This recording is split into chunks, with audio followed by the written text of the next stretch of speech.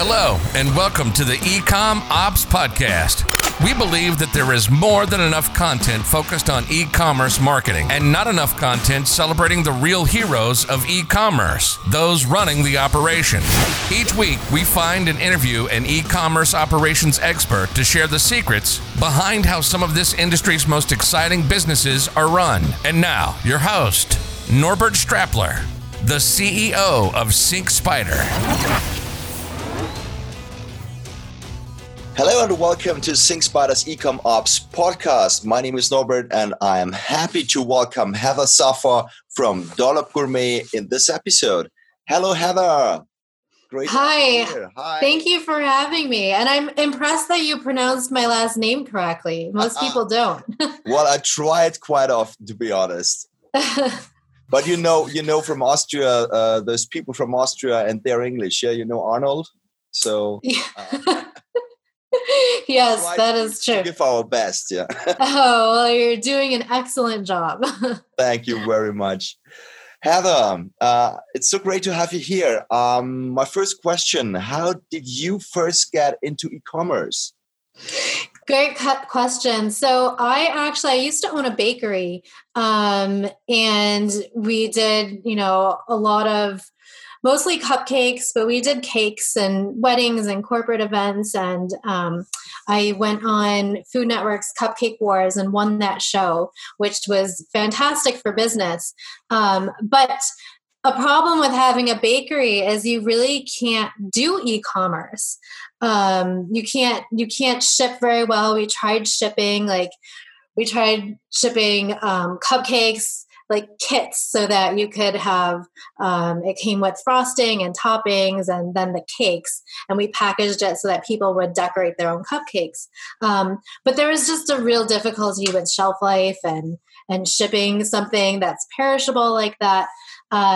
So I decided I wanted to get out of the bakery business because I wanted to create something that I could do e-commerce with and ship all over. So that's when I created the frosting line, the Dollop Gourmet frosting line, and made it healthier and better for you, lower sugar, vegan. And that's when I started to get into e-commerce, when I created the frosting line. Oh, that's great. Well, I can imagine that this is pretty hard to ship around food in any level. So keeping that fresh and so on. Yeah, that definitely was a challenge. We were getting into grocery stores, but also wanted to do the e-commerce, and it is difficult. So I tried to create a product that had a longer shelf life and stability. And because it was vegan, so we weren't using dairy, so it was able to ship without ice or refrigeration. But there are still challenges when it's, if it ships somewhere like here where I am in Vegas in the summer and it's 120 degrees Fahrenheit, you don't want that sitting outside on someone's porch forever. So there's definitely those challenges. It'd be a lot easier to ship cardboard boxes, just empty cardboard boxes, right? Or telephones or something. I can imagine, absolutely. And I've seen you've been on Shark Tank. Yes. Yep. How was that experience? It was a great experience. It was a great life experience. It went as well as I could have hoped for it to go. The sharks were all very complimentary. No one was rude or mean to me. They were very nice to me, and they all loved the frosting. So it went well. I had a really good experience. Yeah, that's cool. Let's get a bit more techy. What's your e-com stack? What's your tech stack? So we use Shopify. Cool. And that's we switched over to Shopify right before going on Shark Tank, before the Shark Tank episode aired, because that was highly recommended from other Shark Tank companies that Shopify wouldn't crash. That's usually the big concern when you go on Shark Tank and you get hit with all these orders at one time. Is your website going to stay up? And with Shopify, they don't usually crash. So switched over to Shopify. And then we use SendGrid and we use OmniSend for email and for email newsletters. We were using Klaviyo, which I think is better, and I have a lot of friends that use Klaviyo, and it's a lot more pricey. So it just depends on how much you want to spend, how much e-commerce you're doing. So we switched away from that currently, but we might go back to it. Okay, that's great. And do you sell on other channels as well, or is it just your store on Shopify? We just sell on the Shopify store currently. We have sold on other channels previously, like Vitacost and Amazon. It's a little more difficult with a food product because you can only ask for so much from the customer. I mean, I think we're at $8.99 online. Mm-hmm.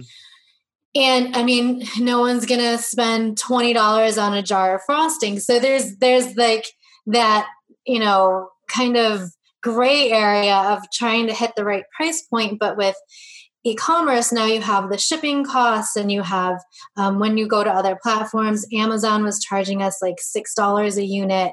And even selling wholesale to like Vitacost, like they mark it up even more. So it's just a little more challenging than if you have a product that you have more wiggle room on price. Mm-hmm. And are there any other marketplaces that are interesting for any kind of food products in the US? There's some other ones, but you still have the same challenges. Like you're sending it, you usually still have to ship directly from your supplier, your warehouse to the customer, but then you have that additional middleman cost on top of everything. So mm-hmm. we have used some other platforms, and there's some new ones now. Someone was telling me about a new food one the other day, but I mean, in this day and age, especially with what's going on in the world right now, owning your own e-com is going to be a lot more profitable than having a middleman, especially with food. Yeah, absolutely, can understand. And is Corona affecting your business in a way, positive or negative? Yeah, I mean, it's definitely having an effect. Even though people are shopping online more, they're being more careful with their purchases. So that definitely we have seen a large decrease in our sales because of that. So there's not so much flexible spending anymore. Okay. Got you. Is there any specific person in your team that is focused on operations? Or is it you, family, your husband? So this is the interesting part that I'm not sure if you know, but I actually sold Dollop Gourmet. I sold the company in June, and I sold the company to a Canadian company. Mm-hmm. So the past year has been a lot of transition, but so I'm currently kind of taking back over the social media and doing some of the e-commerce operations stuff because the company that I sold it to, they do mostly B2B. So kind of B2C is new to them. And that's one of the reasons they wanted to buy Dollop Gourmet.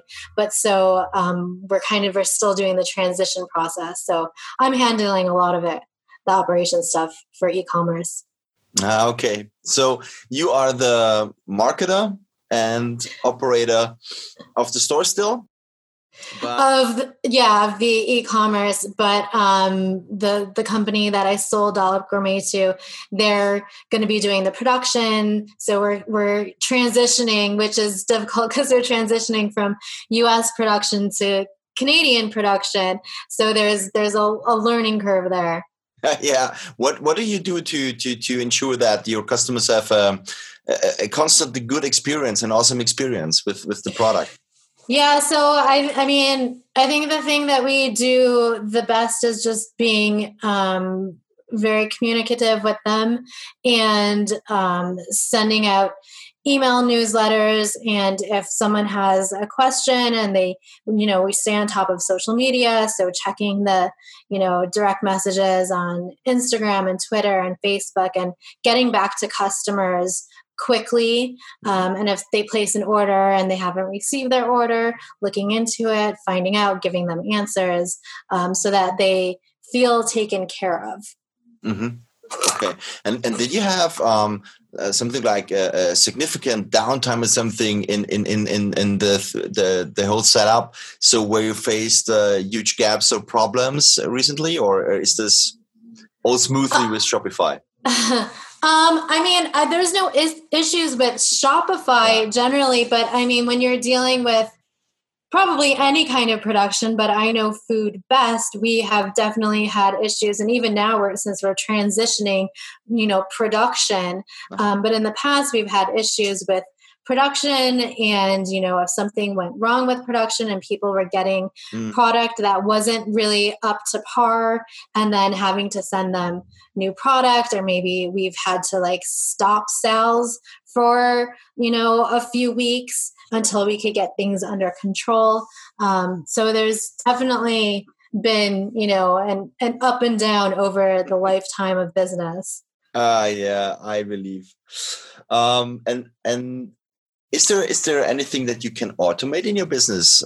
Is that an important fact, or is automation something that is simply not possible in the food market?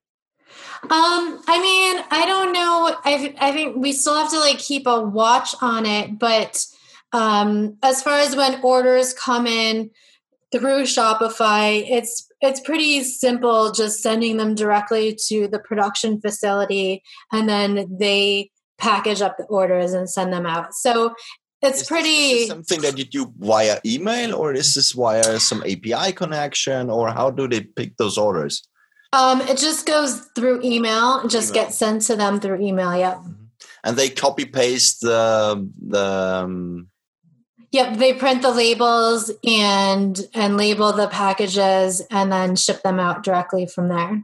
That's interesting. It's an interesting part because we hear that really often, and when you talk to people that that fulfillment is still not automated, so that they still copy paste the label, the information from the orders to print out the labels, which definitely could be automated. So this is something also we are focusing on at SyncSpider. Very interesting information that this is also. I think you get quite some orders, right? Yeah, and it's not right. It's not completely automated. Yeah, that's interesting. Very interesting part. Any concept for 2020 into 2021? What are you planning? Still growing, although not your company anymore, or? It's not my company anymore, but I'm still helping out. I'm still involved to an extent. And so I think this year, 2020, 2021, we're really going to be coming out with some new products. Mm-hmm. And the labels have to be redone because now it's got to be bilingual because it's going to be sold in Canada. So kind of developing some new things. So we're not focused so much on growing the e-commerce right now until we have redeveloped things a bit and then kind of doing a bit of a relaunch. Mm-hmm. Okay, got you. Is there anything or something or someone who has taught you most about e-commerce in your career? I would say that I have learned the most from the other entrepreneurs that have been on Shark Tank. Oh. We're kind of a tight-knit group. And so we all, really love helping each other out. And if someone needs help with something, there's always a bunch of people to give advice or make connections or do whatever needs to be done. So, these are really, really amazing entrepreneurs that, have built big businesses, and they were on Shark Tank as well. And so they have a lot of knowledge and expertise to share and that we can share with each other. So I think I've learned the most from them when it comes to e-commerce. That's great. Heather, thank you very, very much for your time for this interview. We learned a lot today again. Thank you. I wish you good luck. Also, stay healthy during this bad time with Corona. Thank you very much for being my guest today. Thank you, Norbert. I really appreciate it. Yeah, you're welcome. Stay safe out there. Stay safe. Thank you. Bye-bye. Bye. And that's it for this episode of the eCom Ops Podcast. If you enjoyed listening and would like us to find and interview more e-commerce operations experts, please search for eCom Ops Podcast in your favorite podcast listening app, and then subscribe, rate, and review. Until next time.